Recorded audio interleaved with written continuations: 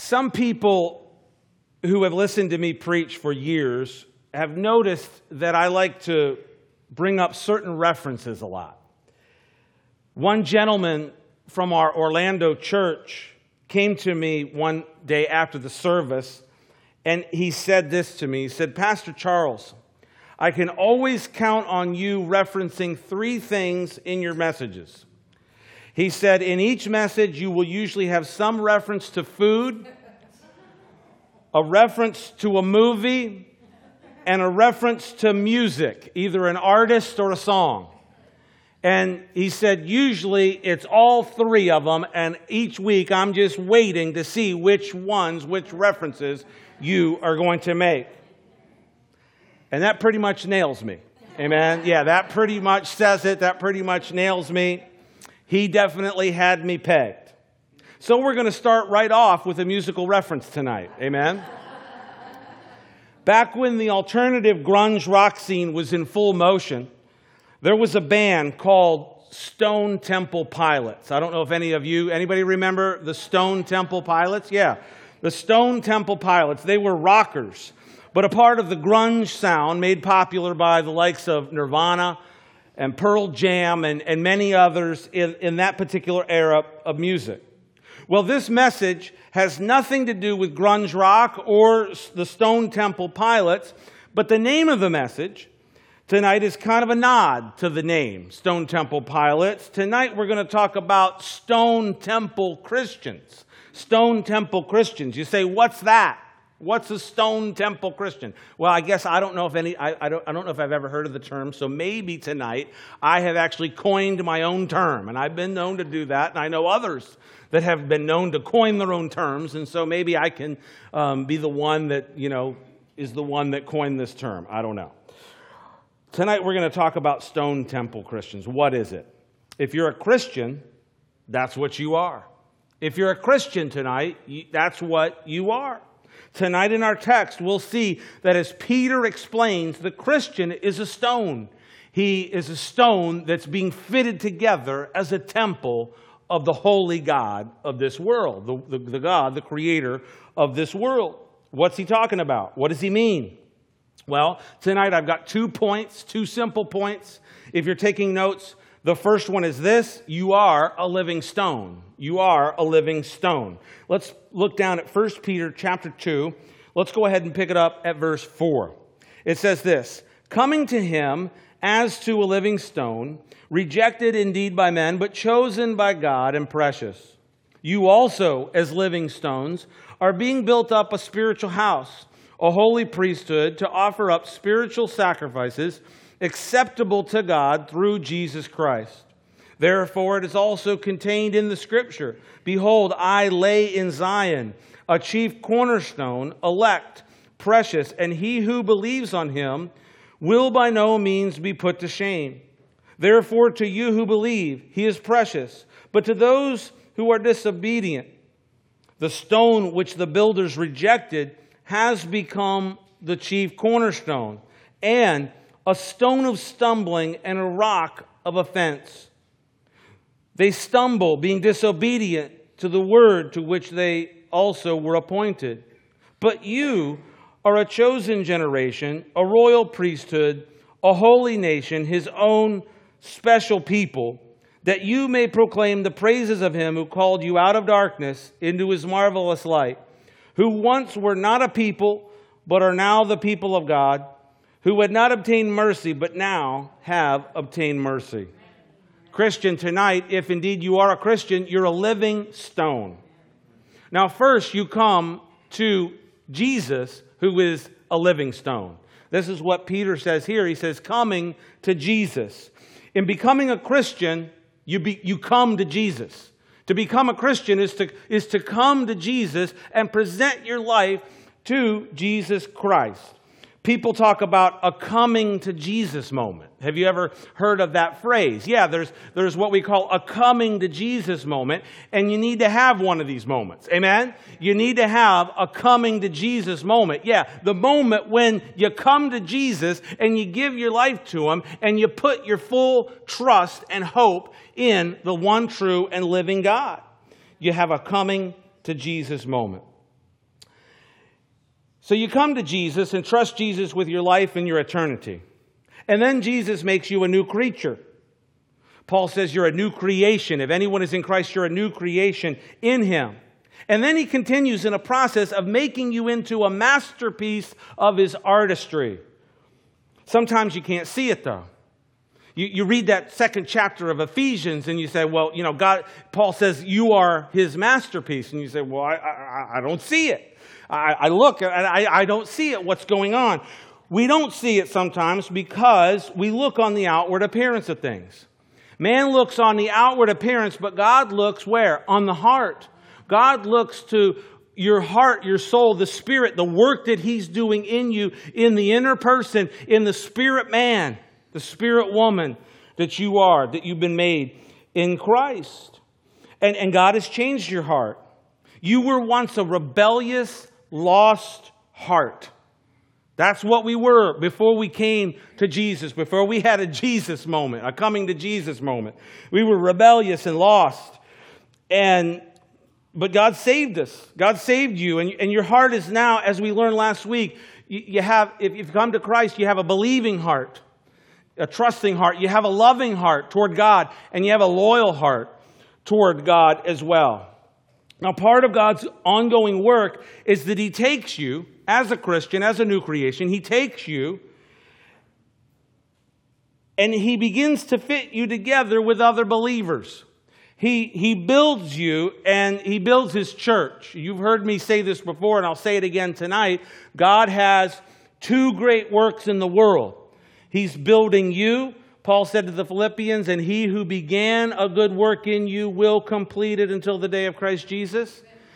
And Jesus said to Peter, when he confessed that He was the Christ, the Son of the living God, He said, and I will build my church, and the gates of hell will not prevail against it. So God's got two works. He's working on you and His church. And so He's working on you. And part of His work and working on you is beginning to fit you together with the body of Christ, with the people of God. And so Jesus builds you and He builds His church.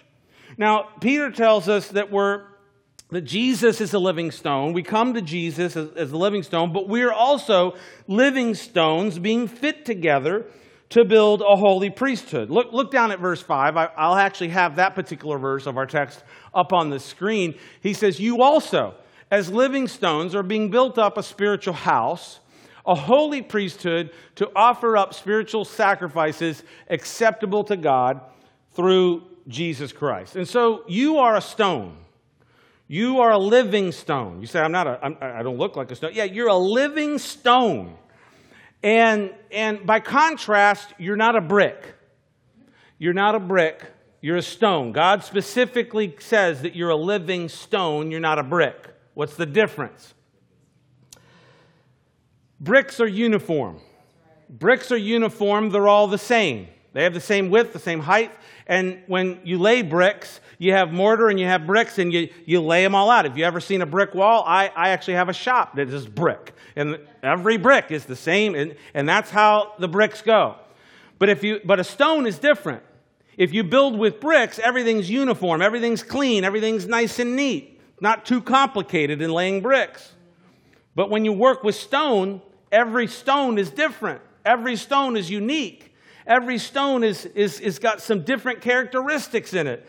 And when you build with stone, you have to really, there's a creativity to it in piecing them together and fitting them together. As I was preparing this message, I was reminded of my brother-in-law, Christian, up in Luray, Virginia, and he's a carpenter and he's a builder. And he's built his house. The house he lives in, he built it. And, wouldn't you like to be able to say that? Have people over? Yeah, I like your house. Yeah, I built it. He can say that. I can't say that, but he can say that. And one of the things that he built in that house is he put the chimney together. And it's all built with stone. And every time I go over to his house in Luray, I see where he fit those stones together. And I can just see Christian. I can imagine him taking the time and looking at the stones that he's got to work with, looking at where he is on that chimney, and fitting it together and say, you know what? I need that one right there because that one's going to fit nicely right in there. And he just begins to build that chimney. Now, that's what God is doing in building His church, because He's looking and he's building with stones. He's not building with bricks. I want to take you back to the Tower of Babel just for a second, because this was the time when, this is after the flood of Noah's time, and the command for those that came out of the ark was the same command that God gave to Adam and Eve, to be fruitful and multiply and fill the earth. But the problem was that they weren't spreading out over the face of the earth. They had congregated there in that Mesopotamian valley there, and they had come under the rule of a man named Nimrod in the Bible, and he was probably, you could consider him the first world dictator. And so you had Nimrod, and he was the one who built those cities. If you go back to Genesis 11, he was the one who led the people to build those cities in that area. And one of the projects that they were working on was this tower, the Tower of Babel. And Nimrod had them using bricks. The reference is Genesis 11, verse 3. And this is what it says. And it says, "Then they said to one another, 'Come, let us make bricks and bake them thoroughly.'" And so they had a brick for stone, and they had asphalt for mortar. I think that's an interesting verse. Instead of having a stone for stone, this text of Scripture tells me they had a brick for a stone. And this is the difference between a brick and a stone. It's different in the entire building process. Now, later, many years later, hundreds of years later, from this particular event, you can take that verse down. Many years later, when the Israelites found themselves in Egypt, in the Egyptian slavery there, Pharaoh had them, one of the things that was a part of their slavery was that Pharaoh had them making bricks. Remember that? They had to make the bricks out of the mud and the straw and all that. And remember that there was that time when Pharaoh got angry and he said, well, we'll just double the output. Make them make, more bricks every day. And they were just making bricks and making bricks. And so bricks were a part of their slavery in that sense. Bricks then could be a picture of the old life of slavery to sin. You could use bricks as a picture, really, of what it is to be in your old life of sin. Maybe to say it that way, in your old life, you were a brick. In your sinful life, when you were a slave to sin, you were a brick. Before Christ, you are a slave to sin, and you are conformed to the pattern of this world. You're conformed to the pattern of this world. And so that's what the enemy wants to do. The enemy wants to conform everyone into the pattern of this world. And what God does is he calls individual people by name, and he calls them out of the world to be transformed by the renewing of their mind, not conformed to the pattern of this world. And so no longer being a brick, but a living stone in God. Amen? And so the Lord is building a building out of individual masterpiece stones. You are a living stone. And as a living stone, we're growing ourselves. We are growing ourselves as we expand in our knowledge of Christ, and we're growing in that sense, and so we're a living stone, amen? And God, in His infinite wisdom, in His omnipotence and omniscience, is fitting us together as the body of Christ, as the people of God. When this happens, when God begins to fit you together with the body of Christ, when people, you have friction. There's friction involved. You get a couple people together and you got some friction going on, because we're stones, we're not bricks, we're different people, and we've got issues and we've got things and we've got our ways and all this. And so what happens is you'll have friction when this happens. And what God wants to do is He wants to utilize that relationship in the body of Christ to refine us so that we can be the temple of God together. We can be a dwelling place of God to worship God and to hear from His Word. And sometimes when that friction comes in, we want to run from the friction. We want to maybe even revolt from the friction. I'll tell you what, I don't like friction. I mean, does anybody like friction? No one likes friction. No one likes friction. I mean, the only thing that likes friction is a brake pad. A brake pad.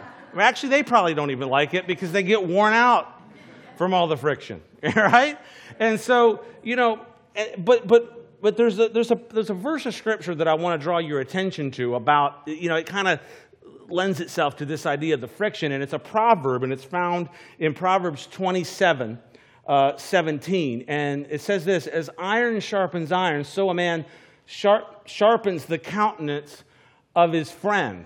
And so, sometimes we want to run from the friction, and we want to run from the situation, but, we got to take a look and see, how is God using that situation to refine me, to bring me to a place of denying myself, taking up my cross and following Him, and looking towards the needs of others, having that agape love one towards another. And so, let me just say it this way, and it's tough. You get up here and preach this, amen? It says, don't shy away from what God is doing in you, in placing you in the body, the building of God. There will be relationships. There will be sharpening. There will be iron sharpening iron, so to speak. And we need to embrace it, but we need to do everything that we do in love. Amen? In the agape love of God. Paul told the Ephesians the same thing. He said, look at Ephesians chapter 2, verse 19. Actually, not yet, because I'm going to put another verse up there. But basically, Paul, the same thing that Peter is saying here in 1 Peter 2, Paul actually kind of basically says the same thing in Ephesians chapter 2, where he talks about the stones being fit together as a temple for the Lord. And it says this in verse 19 of Ephesians 2. It says this: now therefore, you're no longer strangers and foreigners, but you're fellow citizens with the saints and members of the household of God, having been built on the foundation of the apostles and prophets, Jesus Christ Himself being the chief cornerstone. And then verse 21, I'm going to have up on the screen for you so that you can follow along with me on there. In whom the whole building, being fitted together, grows into a holy temple in the Lord, in whom you also are being built together for a dwelling place of God in the Spirit. And so, you see, this is what God is doing. He's working on you, and He's changed you from a brick to a living stone, and now He's taking you as a living stone, and you're being fit together as a stone. We're being fit together as a household of faith and as a temple of the living God. You say, a temple? Really? Yeah, a temple is just none other than a dwelling place of God. You use the word temple, and everybody kind of goes, oh, I'm not into religion. Well, guess what? A temple is basically a dwelling place of God. That's what it is. And we're being fitted together, built up to be a dwelling place of God in the Spirit. Amen? So, you're being fitted as a stone, and that's your position in Christ. What are you as a Christian, whether it's the first century, the second century, or the 21st century? Amen, second century. The 21st century Christian. Yeah, that's the name of the series, not second century Christian. 21st century, being fitted as a stone is your position in Christ.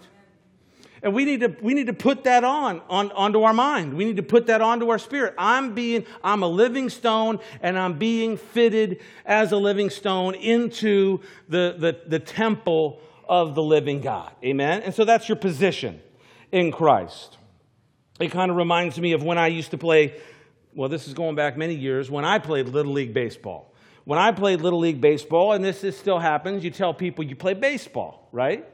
You're in Little League, and hey, what do you do? Well, I play Little League. Oh, well, yeah, really? What position are you? Well, I pitch, and then when I'm not pitching, I play third base. So I'm a third baseman. And that's my position. And it kind of reminded me of that. What's our position as a believer in Christ? Well, our position is that we're a living stone being fitted together. That there's a place for us. There's a place where we're a part. There's a place where we fit. There's a place where God is wanting to put us and to align us. Amen? Now, let's go back to 1 Peter 2. So we're being fit together as a temple of the holy God. But look at verse 6. He says, therefore it is also contained in the Scripture, behold, I lay in Zion a chief cornerstone, elect, precious, and he who believes on him will by no means be put to shame. And so what this is talking about is, as a living stone, there's the living stone, Jesus Christ, that Peter talked about in verse 4, but now here in verse 6, he's referencing a verse of Scripture from the Old Testament, and he's talking about this idea of a cornerstone. So it's not as if God is just taking a bunch of living stones, a bunch of living people that are now saved, that are born again, that are Christians, and he's just putting them together. He's putting them together, and he's putting them in an alignment according to the cornerstone. Because, see, the cornerstone of a building was a fundamental thing. It was a foundational thing, the cornerstone. The cornerstone is really important. The cornerstone, it literally means at the tip of the angle. It refers to the capstone or binding stone that holds the whole structure together. Often the royal name was inscribed on it. In the East, it was considered to be even more important than the foundation. The cornerstone, or in that sense, a foundation stone, concept is derived from the first stone set in the construction of a masonry foundation. Important since all the other stones will be set in reference to this stone, thus determining the position of the entire structure. And so we're not just out here being fit together in just some haphazard way. We're being fit together in a perfect alignment with the chief cornerstone. And who is he? He's none other than Jesus Christ. He's the cornerstone. He's the living stone. He's the cornerstone. Now, if he goes on in verse 7, he says, but therefore those to you who believe, he's precious. But to those who are disobedient, and he references another passage where it says, the stone which the builders rejected has become the chief building stone, the chief cornerstone. So those who don't believe in Christ, those who don't come to the Lord and say, yeah, God, Jesus is God. Jesus is the way to salvation. I've got to give my life to Christ. I've got to have that coming to Jesus moment. You say, I don't want anything to do with that. I don't want to have anything to do with church. I don't want to have anything to do with Jesus. Well, this is what the Bible says. To those who don't believe, they've rejected the living stone. They've rejected Christ, and he's become the chief cornerstone of the whole project of God building for himself a dwelling place for himself within the midst of his people. And so they've rejected that. They've rejected the cornerstone. The stone that the builders rejected has become the chief cornerstone. In the Old Testament, God spoke by the prophet Isaiah about this stone, about this cornerstone. It would be a tried stone, a tested stone.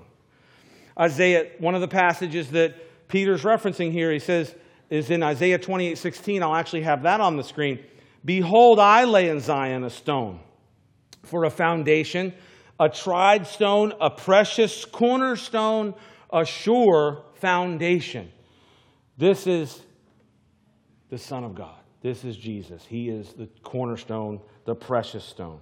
So there are those that reject the cornerstone. They reject the stone, the living stone, who is Jesus, the Son of God.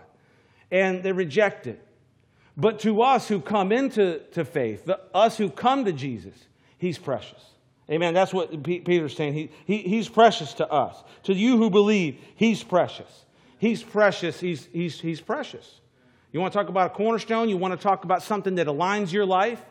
You want to talk about having something in your life that when you wake up, you're not some person just flailing around in the winds of all this talk out here that's going on, all this political stuff that's going on, all this kind of philosophical stuff over here, all this stuff going on. I wake up every morning and I'm aligned to the cornerstone of Jesus Christ. As Mary Jo said at the beginning, that at his name, every knee will bow and every tongue will confess. So man, being a Christian, man, I don't know how people... Steve Green wrote the song, How Can They Live Without Jesus? Keith Green. How can you live just thinking you're going to wander around through this world, through your days, through your years that we read earlier in this passage, that are grass, that the flower fades, and the flower of the grass is the glory of man, and they both fade and cut down in the afternoon. Just like the landscapers. Chris isn't here, but just like the landscapers out here cutting grass all day, they cut the grass down in the afternoon. That's the height of the glory of man. And man, we have an opportunity to give our lives to Jesus and align ourselves with the chief cornerstone of the entire creation. Wow, I don't know how to live without Jesus.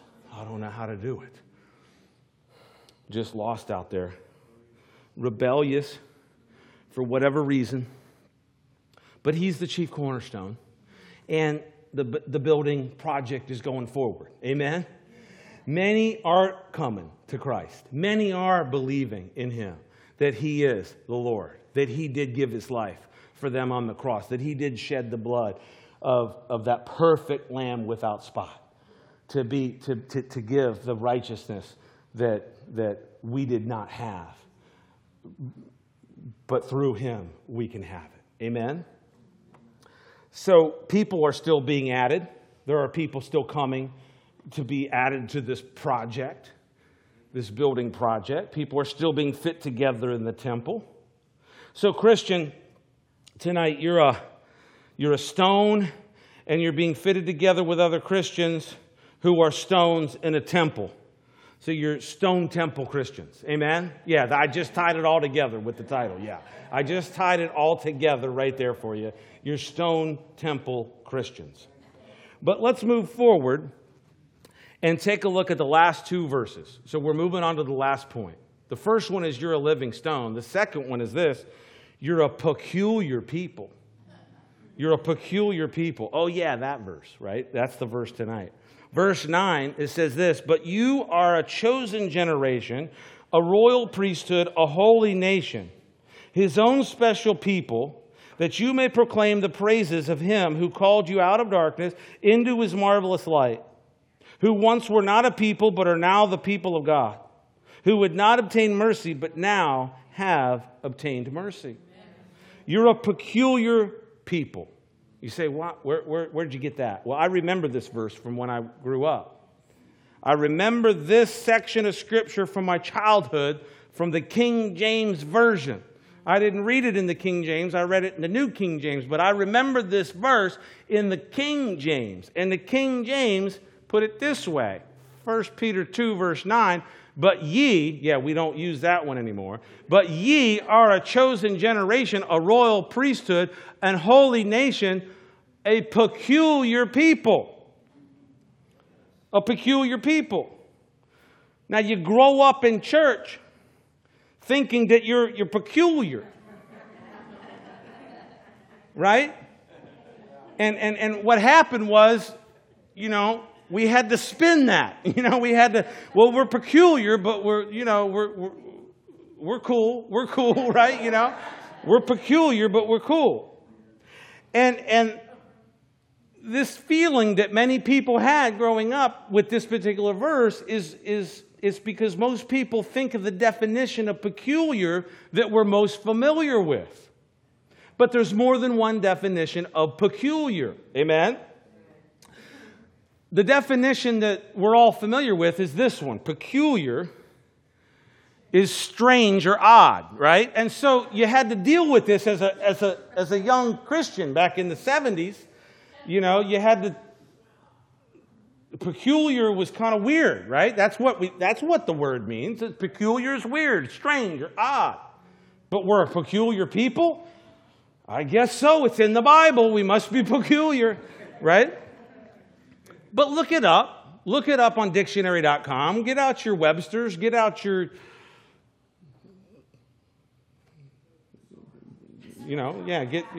Webster, I guess, is the go-to, Get out your Webster's. There's multiple definitions of peculiar. And if you read down about to the fourth or fifth one, Ding, ding, ding, ding, ding, the light bulbs go on, and you say, that's it. Peculiar is belonging exclusively to some person, group, or thing.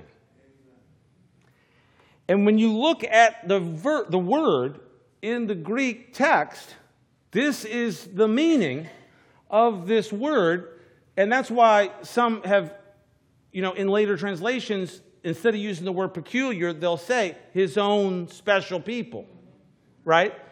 And so those who've grown up without the King James didn't have to go through the whole thing of thinking of themselves as being peculiar. But I want to bring it back, amen? And there was actually a band, here's another musical reference. Their name is Mute Math. Mute Math, and you can look this up on iTunes. It's a great song. It's actually called Peculiar People. And it's a great, great song. And in fact, it has, if you like Sting, anybody like any Police fans or Sting fans? Yeah, look up Mute Math, Peculiar People. You will absolutely fall in love with this song. And it just says, we are peculiar people. And he uses this particular scripture. But that's the kind of peculiar we are. We're God's peculiar people, his possession. We belong to God. We're a special people. We're his own possession. We belong to God. That's what we are. Now, this is a theme that is a major part of understanding the Bible. And what the Bible teaches from cover to cover is understanding this whole idea about the people of God and him having a special people. Because and I want to reference just very briefly tonight what Dr. Michael Heiser calls the Deuteronomy 32 worldview. The Deuteronomy 32 worldview. You say, what's that? Well, actually, I took about 5 to 7 minutes and explained this entire thing back in a message I did back in the Citizen series. In fact, it was the first message of the Citizen series. It was called Naturalization in the Kingdom of Heaven. And if you go back and listen to that message, I take about 5 to 7 minutes and I go and I articulate the whole concept of a Deuteronomy 32 worldview. Well, you say, I'm still lost. I don't remember that message. Well, that's why sometimes we have to go back and do a refresher course. Amen? And so I'm going to not do the 7-minute version. I'm going to do the 2-minute version on the Deuteronomy 32 worldview. Amen? It's very basic. It says this. In Deuteronomy 32, verses 7 through 9. I'll have each verse on the screen by themselves in succession. So, Christian, go ahead and put verse 7 up there. Deuteronomy 32, verse 7, it says this. Remember the days of old, consider, and I'm reading this in the ESV, by the way, the English Standard Version. Remember the days of old, consider the years of many generations. Ask your father, and he will show you, your elders, and they will tell you. Verse 8. When the Most High gave to the nations their inheritance, when he divided mankind, and he fixed the borders of the peoples according to the number of the sons of God. Okay, so this passage of Scripture is a parallel passage to what God did at Babel. We're going to tie this back into Babel and the bricks. What God did at Babel, and when they were building a big structure with bricks, is what he did is he came in there and he said, okay, we're going to divide this up. We're not going to have this. And he divided mankind. Go back to verse 8. Christian, go back to verse 8. When he divided mankind, and he fixed the borders of the peoples according to the numbers of the sons of God. And so what God did is he disinherited the people. He disinherited the nations. He said, okay, you're going to build this tower. You're going to serve Nimrod. You're going to serve these other gods. You're going to do this whole thing. You're not going to be fruitful and multiply and fill the entire earth. You're going to camp out here on the plains of Shinar. Here's what I'm going to do. I'm going to come in here and I'm going to confuse the language and I'm going to divide mankind and I'm going to give the people of the world over to the gods that they want to serve, the sons of God, the B'nai Ha Elohim. Paul put it this way in Romans 1. He gave them up. He gave them up to just go and worship the created rather than the creator.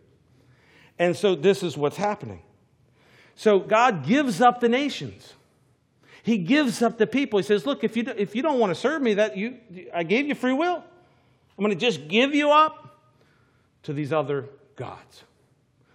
But look at verse 9. Deuteronomy 32, verse 9. Verse 9. Next one. But the Lord's portion is his people. Jacob is his allotted heritage. What's that?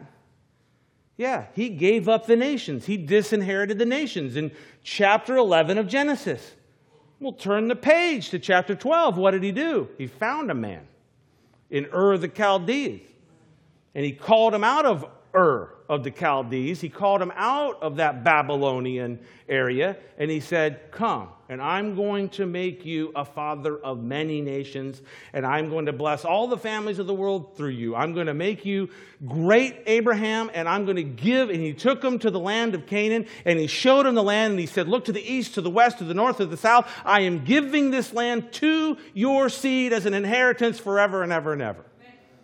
And so he chose a people, selected a man, chose a people, and within 400 years, there were roughly 2 million people coming out of the land of Egypt, ready to inherit the land. And so when this was written in Deuteronomy 32, this is being recorded and said, here's what happened.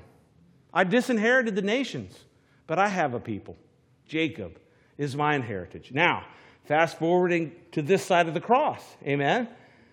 What Peter is saying here is that we're part of what God did in selecting and choosing a people and having people come to him the way that Abraham responded. If you read the Hall of Faith in Hebrews 11, how was Abraham saved? By faith. By faith, he believed God and left his land and went and did the things that God told him. And so the same way that Abraham was saved and became the father of many nations and became the father of the peculiar people that would arrive on the earth, we come to God the same way and we become a part of the chosen generation, God's own special people. Amen? You see, are you with me on that? Do you see what the Bible teaches about coming to Christ and what it means in our life? That we're part of God's plan of calling to himself a people, calling out of the world a people. And you're a part of it if you believe in Christ. You're a part of it. And so I believe Peter here, picking up on this theme, he says, you're a chosen, look back verse 9. He says, but you're a chosen generation. Yeah, God picked you. You're a chosen generation. A royal priesthood, a holy nation. You're exactly, Christian, what I did when I made Israel my people, and I made them a royal priesthood, and I made them a holy nation, and I called them out from the nations, and I made them my special people. You're my own possession. You're my special people. And Christian, that's what you are. So you're a living stone, and let's go ahead and rebirth it. You're a peculiar people. You're God's own possession. Amen? Amen. Now, to finish it all up, look at verse 10. If I can read it here. The end of verse 9. You're his own special people, that you may proclaim the praises of him who called you out of darkness into his marvelous light, who once were not a people, but are now the people of God, and who had not obtained mercy, but now have obtained mercy. So, if you're chosen by God and you're his own possession, what are you to do? Because that's kind of good. Well, I'm chosen by God. Man, that makes me feel good. And I'm God's peculiar people, part of God's peculiar people. Well, that makes me feel good now that I understand what peculiar means, amen, and not strange and odd. And so that's great. But what should we do? Well, Peter tells us, amen. He says to praise God, to give God the glory in your life. Give God the glory in your life because you're a part of what God's doing in the world. That you're part of his people, that you're part of his family. Amen? And he gives you 3 things to thank him for, 3 things to praise him for. Now Matt Redman said there are 10,000 reasons. Amen? There are 10,000 reasons to praise him. Peter gives us 3 really good ones right here in our last verse. Amen? And they are this. Praise him because he brought you out of darkness into his marvelous light. You were sitting in darkness. Without Christ, you're in darkness. It may not be physically dark, but you're in the darkness of not knowing Christ, not knowing God. And he brought you out of that darkness. And so give God the glory and give God thanks that he brought you out of darkness into his marvelous light. Number 2, praise him because he made you a part of the people of God. You're part. You belong to the people of God. That's why we have the welcome home signs everywhere, because we're a family. We're the family of God. And if you're a Christian, if you've been called out of the world, then welcome home. You're a part of the family of God. And every time we gather together, we have reason to celebrate and give God the praise and glory for doing it. Amen? And then one last reason, Peter says, give him praise because he's given you mercy. Before you knew Christ, you hadn't received mercy. You needed mercy, but you hadn't received it until you came to Jesus to receive the mercy, the grace of God, the gift of God, to receive his mercy. Now, these are some great reasons to praise the Lord. Amen? And so you say, well, we're Stone Temple Christians. And what are we supposed to do that we're Stone Temple Christians? Well, we're to live our life for the glory of God. And we're to give him thanks. When we're going about our day, when we come together, we're to give him thanks and praise and thank him that he's called us out of darkness, that he's made us a part of the people of God, and that he's given us the mercy of God. He's made us into a spiritual temple for the dwelling of his Spirit in our midst.